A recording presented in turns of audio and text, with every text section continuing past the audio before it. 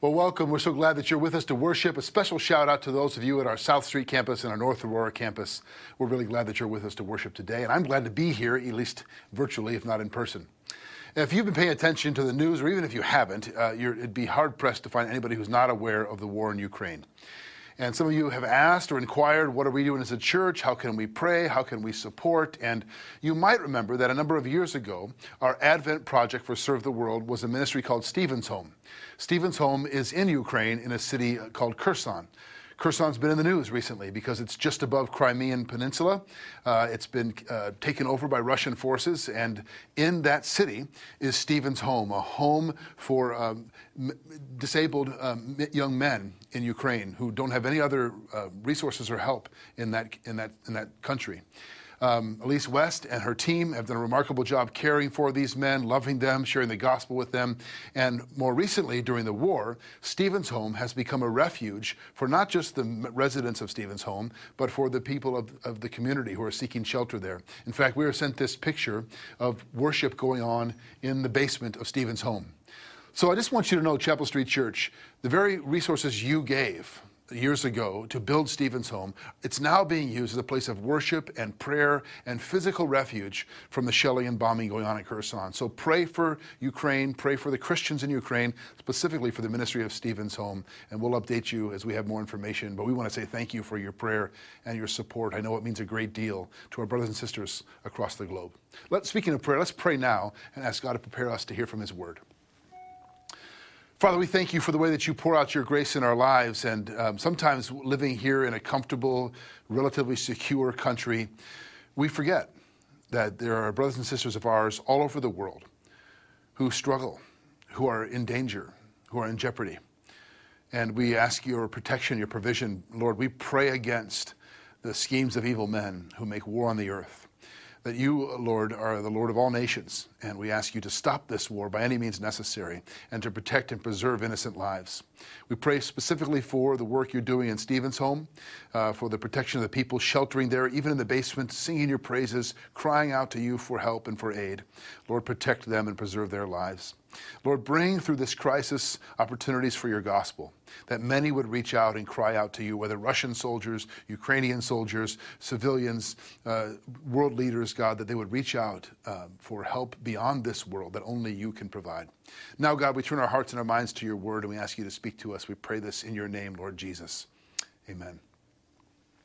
Well, we're in a series called Following the King, as we're marching toward Easter, following the path of Jesus from the Gospel of Mark as he is in the last days of his life on earth. And we're going to look at a remarkable story from Mark's Gospel in chapter 14 in a few moments. But first, I just want to set this up with commenting on a movie scene that will probably be familiar to many of you. I'm sure many of you have seen the movie Titanic. Of course, Leonardo DiCaprio, and he's the famous love story and the story of the sinking of the ship. But there's a scene at the end of the movie where Rose is an old woman now, some 50, 60 years after the Titanic went down. And she has this diamond necklace called the Heart of the Ocean, which is part of the story. And they say that it's worth $400 million, the Heart of the Ocean. And in the scene, she's standing on the back of the Titanic, the ship, in her nightgown, and she throws this $400 million Heart of the Ocean necklace into the ocean, and it sinks to the bottom. I remember seeing that scene and being so angry. I mean, maybe you watched it and you thought it was romantic. Many people in the theater thought it was romantic. I remember looking around, people are crying. Let me just tell you, that was not romantic. That was totally foolish. I remember thinking, no, what are you doing? Somebody stop this woman. It's not worth it. Jack is not worth it. Your fling, your teenage fling from 60 years ago is not worth wasting that amount of money. But nevertheless, she did that. So that question, is it worth it? Is he worth it? Is at the heart of the story we're going to examine from Mark chapter 14. Is he worth it? The story in the Gospel of Mark. Last week, we saw Pastor Sterling and Pastor Brian preach to us about the Olivet Discourse, Jesus speaking about the end times and promising to return in glory and establish his kingdom. And we live in between, warning us that we're not to know the day or the hour. And then the chapter 13 ends with him saying, stay awake. What I say to you, Jesus says, I say to all, stay awake. And we learned that staying awake doesn't mean trying to decode the events of what's happening in our culture or in the world. Current events. It doesn't mean trying to determine the exact time of his return. He says you won't know. Stay awake means focusing on the King. What Jesus says in Matthew 6, to seek first his kingdom and his righteousness, and all these things will be added to us. That's what it means to stay awake. And then, so chapter 13 ends with this note of hope of his triumphant, glorious return someday. Chapter 13 begins with a very different tone. The mood shifts into what biblical scholars refer to as his passion. And historically, traditionally, the passion of Jesus refers to his suffering. All the events, his betrayal, his arrest, his trial, his beatings, his crucifixion, that is the passion of Christ. We don't tend to connect passion with suffering in our culture. We think of passion as something you're really excited about or you care a lot about. But for Jesus, his passion is connected deeply to his suffering, that which he cares most about, doing the will of the Father, accomplishing the purpose for which he came, to give his life as a ransom for many, we learned in Mark 10, verse 45. That is his passion, and it involves his suffering. So we're going to look at how the story begins. Remember, Jesus closes chapter 13 saying, stay awake. Here's how chapter 14 begins, verses 1 and 2. It was now 2 days before the Passover and the Feast of the Unleavened Bread. And the chief priests and the scribes were seeking how to arrest him by stealth and kill him. For they said, not during the feast, lest there be an uproar from the people. How interesting that Jesus says, hey, stay awake. And the next two verses are about a plot to take his life.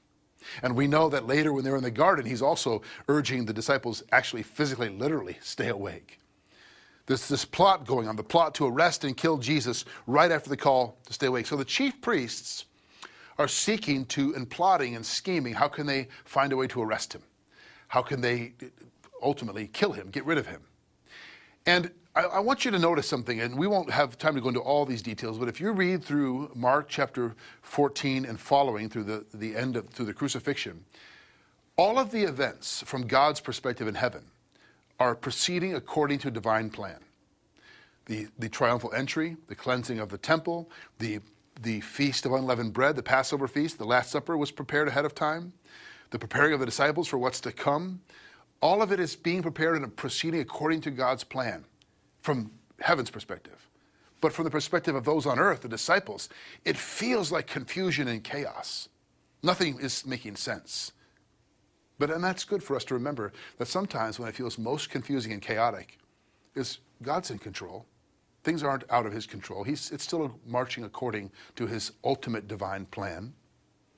And we also see that, so the chief priests are preparing and plotting to take his life, but God is preparing to have his son offered as a sacrifice who takes away the sin of the world.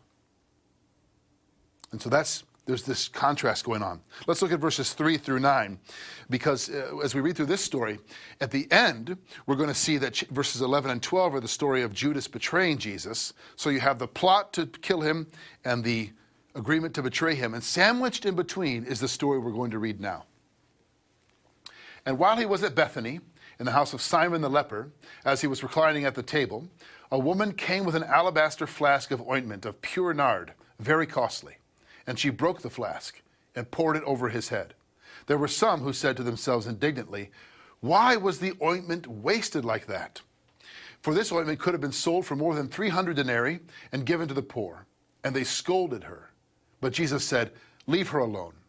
Why do you trouble her? She has done a beautiful thing to me. For you will always have the poor with you, and whenever you want, you can do good for them. But you will not always have me. She has done what she could. She has anointed my body beforehand for burial. And truly I say to you, wherever the gospel is proclaimed in the whole world, what she has done will be told in memory of her." This is the story of Jesus' anointing at Bethany. And it's sandwiched between the plot to kill him and the agreement to betray him. And those two stories are linked. And in between, we have this story of his anointing, which seems a little bit out of place, but it's not. John's gospel gives us a few more details about this story, about this dinner party. So Jesus is having dinner at this person's house, Simon the leper, and John fills in a few of the details for us when he gives us his account in verses 1 and 2. 6 days before the Passover, Jesus therefore came to Bethany, where Lazarus was, whom Jesus had raised from the dead. So they gave a dinner for him there. Martha served, and Lazarus was one of those reclining with him at table. Now, in case you're new to the Gospels and studying this, Bethany is outside of Jerusalem, not far away. Jesus, during the last weeks of his life, would often spend his day in the temple courts and in Jerusalem, in the city, and then go outside the city and stay in Bethany. You remember in John chapter 11, Jesus raises Lazarus from the dead earlier. So Lazarus is there. Lazarus has two sisters, Mary and Martha. They are there. And it's in the home of this man named Simon the leper. Now, that's an unfortunate nickname, right? Simon the leper. He clearly didn't currently have leprosy, or you couldn't be in his house, and he wouldn't have had a home. He's most likely someone Jesus has healed, the same way he raised Lazarus from the dead. Now, think about that for a minute. What a dinner party this would have been to attend. You've got Simon the leper. He's probably saying like, man, when I was a leper, it was such a drag, but Jesus healed me. He's cleansed me. And look at this. I have a home. I can throw a party. I invite all of my wonderful friends and guests over to be with our rabbi, our master, our savior, Jesus. And then Lazarus is probably like, yeah, that's nothing, Simon. I was dead. I was in the grave, and he brought me out again. And Mary and Martha are there to attest to this. Martha, she's busy serving. Mary is busy worshiping Jesus, as we'll see. She's the central character in the story outside of Jesus. Mark doesn't give us her name, but John does. Mary is the one who brings this alabaster flask of ointment and pours it out all over Jesus. That's who the sister of Lazarus and Martha. And what she does for Jesus is really the center of the story. It's what the whole story turns around, this act of worship and devotion. This shocking act, this extravagant act of devotion. She brings an alabaster flask of pure nard. The old King James calls it spikenard. Comes from the region in India, in the Himalayas, actually. Think about the most expensive essential oil today times 100. It had a pungent odor, fragrant odor, that even a tiny drop would fill the area around that drop with the scent. And that scent was indicative in the ancient world of the very best. So the smell, the odor of pure nard was a symbol of the very best in that culture. Kind of like maybe a Tiffany diamond is the best we have to offer, that sort of thing. Like people recognized the smell and thought, oh, this is wealthy, this is important, this is special. And she brings an alabaster flask. Now, the flask itself, made of alabaster, was valuable itself. And the fact that it's full of this ointment, which only a drop would fill the room with this scent, means it was extremely valuable. Most likely, it's a family heirloom, the flask and the ointment inside of it, passed down from mother to daughter again. So this is a precious, precious thing that Mary has and she brings. And we're told that it's worth 300 denarii. That's roughly 1 year's wages.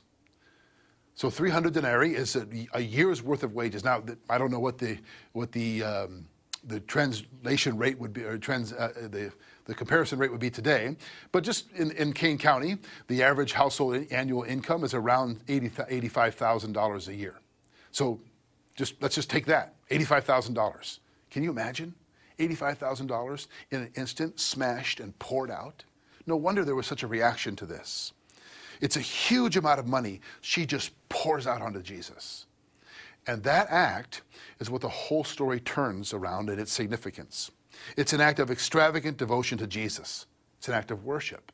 In fact, that's what worship is. We sometimes forget that. We think worship is this song time. Sing a few songs, sing a few hymns, come to and engage in worship for a few minutes. That's not what worship is according to the Bible. In the Old Testament, worship was bringing an offering, a sacrifice, a living sacrifice to be sacrificed on the altar, a sacrifice of praise. Romans chapter 12 tells us that we are to offer ourselves as living sacrifices. So worship is offering, and she is offering the best she has. It's an act of extravagant devotion. In fact, the very word worship comes from the words worth-ship, that which is worthy of devotion and praise. God is ultimately worthy. Okay, so Mary is presented to us here as an example, a model, a standard, if you will, for what it means to worship with extravagant devotion to Jesus. And I want to look at three characteristics of her extravagant devotion. First, extravagant devotion to Jesus is visible to others. This might sound obvious, but it's common in our culture for people to talk this way. You know, your faith is your private issue. That's your own personal spirituality, your own religion. It's fine if it works for you, if it's true for you, but don't push that onto others. Don't get too public with that. That's your own private devotion. But in this case, and in our case, all cases, our devotion to Jesus is not merely a private matter. It is a public thing. It is not something we hide away or keep under wraps. It's meant to be visible, to be lived out loud. Let's look at verses 3 through and 4 once more. And while he was at Bethany in the house of Simon the leper, as he was reclining at a table, a woman came with an alabaster flask of ointment of pure nard, very costly. And she broke the flask and poured it over his head. There were some who said to themselves indignantly, "Why was this ointment wasted like that?" Now, we'll get to their objection in a minute, but what I want you to see here is that it's done in public. It's done for all to see. It's unavoidable. Now, this does not mean that Mary does this act in order to be seen. She's not trying to impress people. But what it means is this. She is so lost in devotion to Jesus that she's almost unaware of who's watching or what they think. Has that ever happened for you? Have you ever had the experience of being caught up in the wonder of who God is and the sheer magnitude of his love that you just kind of forget yourself? You forget where you are, almost. You forget that people are around you. It's not often. My observation is for most of us, we live our lives with a sort of background noise in our soul that we are self-conscious about what people think. Sometimes consciously about it. But often it's just sort of the air we breathe, the water we swim in. Social media magnifies this, but we're constantly thinking about, even if we're not thinking about it, that makes sense, what others see and think of us, their opinion of us. Most of our lives are lived with this concern about it. It's a filter through which we evaluate our actions and our behaviors and our words. Have you ever been tempted to hide or to temper or to tone down your faith, your love for Jesus because of what you think others might think of you? Or have you ever had the experience where maybe in a worship service in church, maybe on a missions trip, maybe in just unlooked for moments on a walk or reading the Word of God, where you're just caught up in wonder of who he is, overcome with the magnitude of his love for you, and you forget, and your worship is on display, so to speak. That's what happens here in the story while everyone's watching. And remember who's at this dinner party. They aren't a bunch of skeptics. They aren't a bunch of people who are hostile to Jesus. They've been healed by Jesus, raised from the dead by Jesus, love Jesus. This is an insider's dinner party. And yet she pours out the best she has on Jesus, and some people see it and don't understand it. This is the second characteristic. Extravagant devotion to Jesus will look foolish and be criticized by many. That will happen. If you are going to be sold out for Jesus, I mean, I don't mean like, cautiously religious. If you're going to live your life out loud, sold out for Jesus. In fact, a good friend of mine who walked with his wife through cancer, and when it said that we made the decision we were going to live our faith out loud in the darkest moments. And they did. And for many people, that was a great source of encouragement and praise. But the truth is, when you live your life out loud for Jesus, some people are going to question. Some are going to say, that doesn't make sense. That seems like, what are you giving yourself to? You don't really believe that, do you? And maybe this whole thing is a false hope that you'd be better off, moving on from. 1 Corinthians chapter 1, verses 24 and 25, the Apostle Paul says, "We preach Christ crucified, a stumbling block to Jews and foolishness to Greeks." Later in chapter 4, he says, "We are fools for Christ's sake." To be considered foolish, to look foolish to others. Nobody wants to be called a fool or thought a fool. But are we willing to? Because of our devotion, our extravagant devotion to Jesus. Look at verses 4 and 5 again of Mark 14. There were some who said to themselves indignantly, why was the ointment wasted like that? For this ointment could have been sold for more than 300 denarii and given to the poor. And they scolded her. A couple words here to focus on. The word indignantly. They're not mildly annoyed with Jesus, with this woman. They are indignant. This is ridiculous. This is a mistake. This is foolish. This is a waste. In fact, that's the objection. Why was it wasted like that? It could have been sold and given to the poor, and they scolded her. This word scolded is interesting. We'll talk about that in just a minute. Some folks, when you live your life in extravagant devotion to Jesus, even those in the church sometimes are going to say, ho, ho, ho, time out, calm down. Don't get carried away. What are you doing? That's what's happening here. The word scolded is a Greek word that means the flaring of the nostrils. That's the root word. It's interesting. It literally could be like snorted with anger would be a good translation. So they didn't just scold, hey, no, shame on you. Like I hear the word scold and I think of my mom when I was a boy. Jeffrey, stop that. It's more of a flaring of the nostrils in anger. They snorted at her. Who likes to be snorted at? Like, ridiculous. Ridiculous. What are you doing?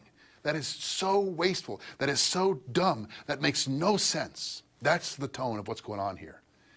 Remember, she's pouring out the best she has on her Savior. And people who are insiders to the Jesus circle are saying, ridiculous. What are you doing? Maybe you felt that. I remember years ago talking to a good friend of mine.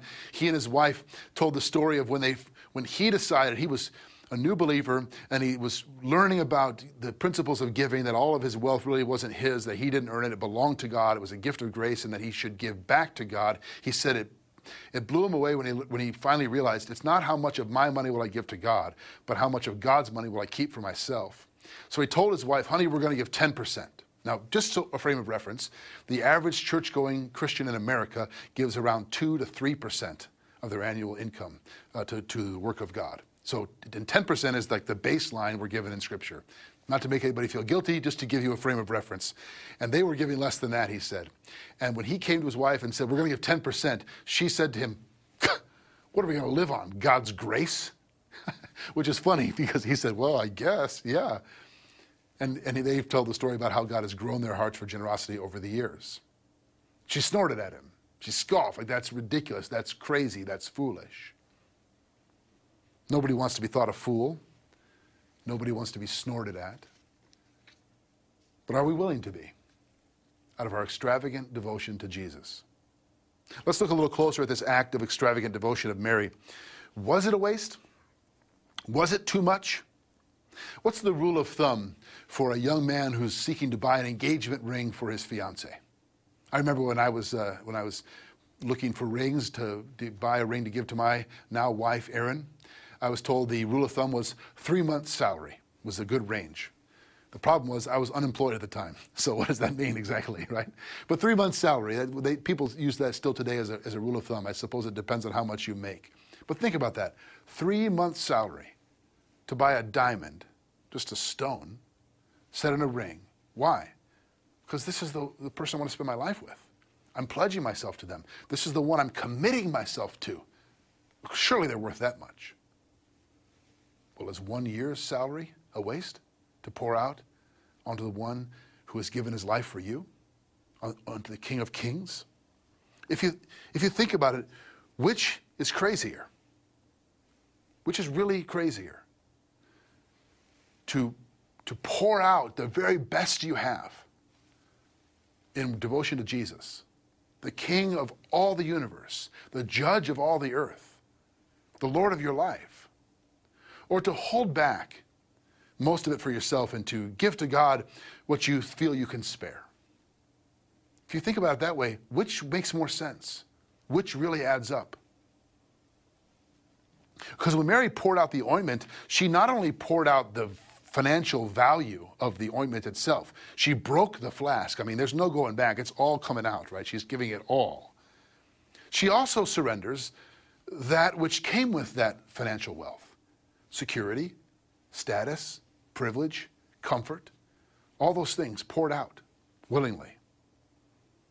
And again, which makes more sense? The point is this: very often, what will look foolish or strange or odd, what won't make sense from a human perspective, is beautiful from God's perspective. That's exactly what Jesus says it is. He says, it's a beautiful act she's done for me. This is something beautiful done for me. Extravagant devotion to Jesus is never a waste. Extravagant devotion to Jesus is never a waste. I remember years ago when I was a youth pastor in a different church, we had this fundraiser, and the challenge by the leader of our ministry at that time, I was one of the staff members, was that we should all pray about what we were willing to give up for the cause of Christ. What is it we're willing to sacrifice? And I had a chance to share the gospel with and reach out to this young man named Chuck.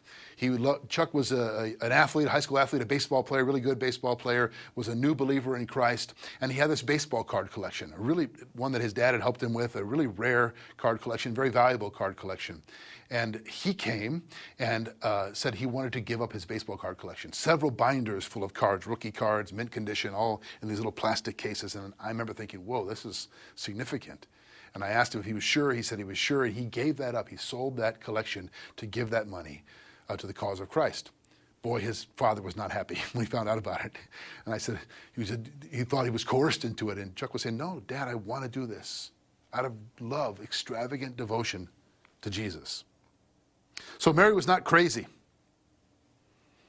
I remember years ago a man who was generous to the cause of the church, but he had been through a painful divorce. He had come back to faith in Christ and was really growing, but he had built and sold several businesses, was worth multiple millions of dollars, and he was very generous to the church and to many other Christian causes and organizations. And he said one time, your job as a pastor is to tell me I'm not crazy.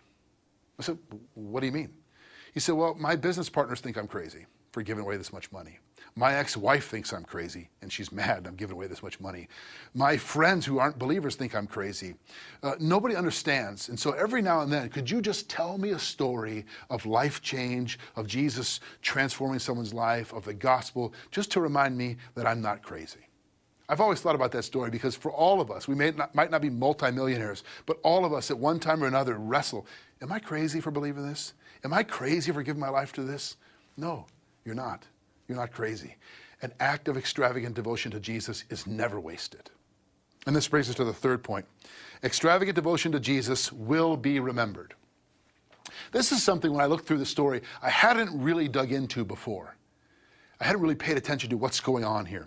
Jesus has some remarkable things to say about this woman's act of devotion and worship. He's going to silence those who criticize her, and he's going to praise her act and say some profound things about what it actually means. Let's look at verses 6 through 9. But Jesus said, "Leave her alone. Why do you trouble her? She has done a beautiful thing," he calls it, to me. That's key. A beautiful thing to me. "For you always have the poor with you, and whenever you want, you can do good for them. But you will not always have me." That's a curious statement, isn't it? We'll talk about that in a minute.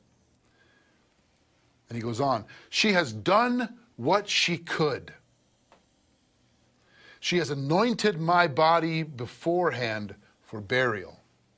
And truly I say to you, wherever the gospel is proclaimed in the whole world, what she has done will be told in memory of her." That last verse, verse 9, if we go back one slide there, that's astounding. Whatever she has done, wherever the gospel is preached in the whole world, what she has done will be told of her. Jesus says, this is so significant, I'm not going to let you or anyone else forget about it. Isn't that amazing? This woman, Mary, is held up to us as an example of faith. I'm not going to let anyone forget what she has done. It will be told. Why? Not because she's so great, because of what that act actually signifies. All right, let's talk about verse 7 for a minute here. If we go back one slide. Jesus says, "The poor you will always have with you, but you won't always have me." Now, this is verse 7. What's he talking about here? Sometimes this verse has been used as an excuse to not care so much about the poor. The poor are always going to be there. That is not what Jesus is saying. He's not arguing for indifference to the poor. He's not indifferent to the poor. The scriptures make that plain throughout. And he's not saying that his followers should be indifferent to the poor. What is he saying? He's pointing out the reality that poverty is an ongoing ministry need that we should care about. And he says you can do good for them whenever you want. But this moment in history, prior to his death, is significant. And this opportunity for extravagant devotion really matters. I would put it this way. He's saying you should pursue intimacy with God over activity for God. Or to put it a different way, back to the great commandment, love for neighbor and for the poor flows from love and devotion to God, not the other way around. It is out of our extravagant devotion to Jesus that we care for the poor. And with Jesus, it's not a zero-sum game. It's not like Jesus is going, oh no, you wasted all that ointment. Now what am I going to do? Now how are we going to help the people? God's resources are unlimited. And so pouring ourselves out in devotion to him is not a waste. It's not foolishness. He multiplies those efforts for gospel work. So get the order right. Love for God first. Intimacy with God over activity for God. And he's pointing out this unique moment before his death. Notice he says, the poor you will always have with you, but you will not always have me. What does that mean? What does he mean? Isn't Jesus God? Isn't he omnipresent? Yes. Doesn't he say in Matthew 28, before he ascends, I am with you always, even to the end of the age? Yes. So what does he mean? You're not always going to have me. He's talking about this specific moment in history. He is moving toward his death, crucifixion, resurrection, and ascension, bodily departure from this world. The death of Jesus Christ it's the hinge moment. It's what he came for. He says in Mark 10, verse 45, the Son of Man came not to be served, but to serve and to give his life as a ransom for many. The sacrifice, the sacrificial offering of himself for the sins of the world. That's the whole point. And he says, she has unknowingly anointed me for my death beforehand, which is astounding. She's anointed my body for burial. Now, was Mary aware? Did she know that's what she was doing? I don't think so. The text doesn't give us any indication that's the case. I think what the point of it is this. When we pour ourselves out in extravagant devotion to Jesus, in whatever form, much more goes on in our hearts and in the work of God than we could ever imagine. We're told in the Psalms that God inhabits the praises of his people. That when his people come and offer themselves as living sacrifices, God is pleased with that, and he does a remarkable work with that. Something's going on that she doesn't even know. Now, then he says this, next slide. She has done what she could. Done what she could. I've thought about that phrase. She did what she could. Well, what could she do? Well, let's ask it, what couldn't she do? Well, she couldn't go to the Sanhedrin and the chief priests and try to negotiate a truce between them and Jesus. She didn't have that kind of authority or status. She couldn't raise an army to defend her rabbi against his enemies. She didn't have that kind of power or influence. She simply did what she could. All she did was all she could. What a great template for you and for me. Do what you can in devotion to Jesus. What can you do? Well, all I can do is give myself. That's all I have. Christina Rossetti's great poem about the Lamb, right? What can I give him, poor as I am? I'll give him my heart. I'll give him me. That's all I can do. And so this is what she does. And then Jesus has this amazing statement in verse 9. Because of that, I'll be sure that everyone remembers wherever the gospel's preached. Why? Not because Mary's so great, but because of what it symbolizes. Because of the power of the gospel.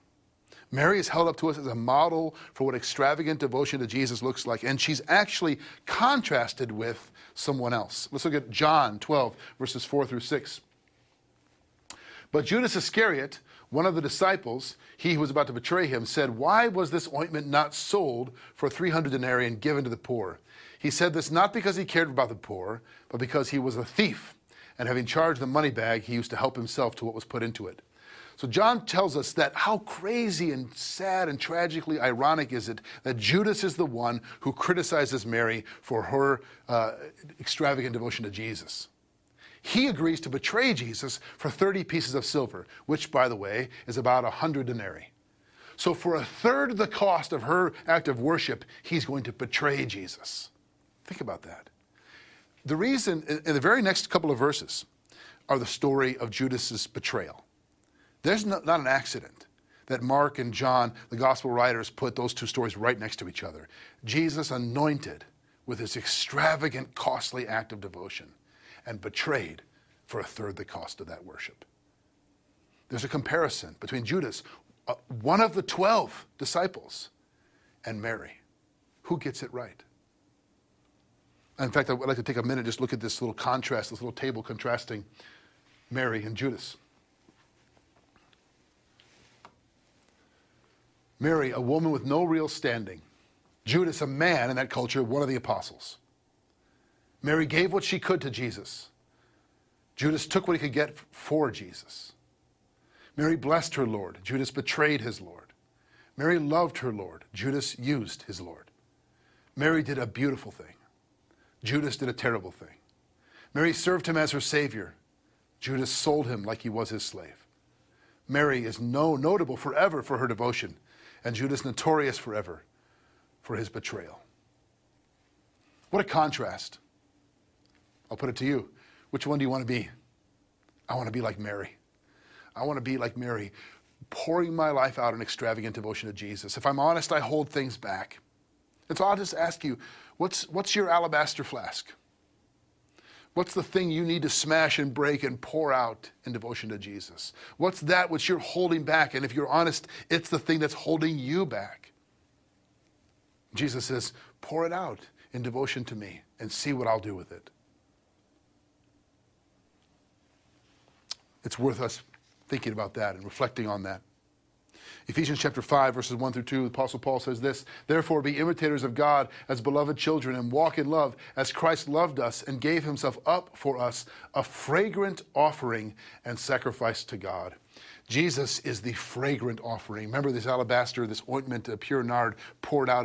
There's fragrance in the room as an offering. And Jesus himself is the fragrant offering for us, for our sakes.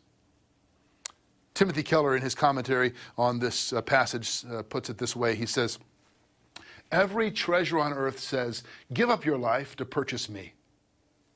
Jesus is the one treasure that says, 'I gave up my life to purchase you.' Everything else you would treasure or pursue in this life is going to ask something of you, a sacrifice of you. Give up your life to have me. But the gospel says that God laid down his life to ransom purchase you. You are his treasure because of that. He treasures you because of the cost, the price that he paid. So was it worth it? Not for Mary. I'm asking about this. Think about the math here. Is it worth it for the God of the universe, the holy, perfect creator of all that exists, to give up his son for you and for me? For our brokenness and sinfulness? I mean, that doesn't exactly add up. That's not an even trade. Is it worth it for Jesus to lay down his life for those who would betray him, deny him, walk away from him, scoff at him, snort at him? But he did it. Because in God's economy is not like the world's economy. Those things don't add up the same way. It's crazy from one perspective that a holy and perfect God would do that, but he did. And that's what Mary understood. And Judas never did. This little story tucked in between the plot to kill and the agreement to betray tells about what real worship looks like. And we're still talking about her story 2,000 years later. So let me urge you, Chapel Street brothers and sisters, pour out your life in extravagant devotion to Jesus. Some will think you're foolish, but it is never a waste because he has poured out his life for you. That's what he did on the cross. He poured himself out. He held nothing back for you. Let's pray. God, we thank you for this ancient text and this story. We thank you that we still know Mary's name today because you have given this story to us as an example of what it means to live our lives in extravagant devotion to you. Forgive us for holding back, for being timid and fearful souls. Free us by the power of your grace and your Spirit to live as people who are sold out to you. We pray this in Jesus' name. Amen.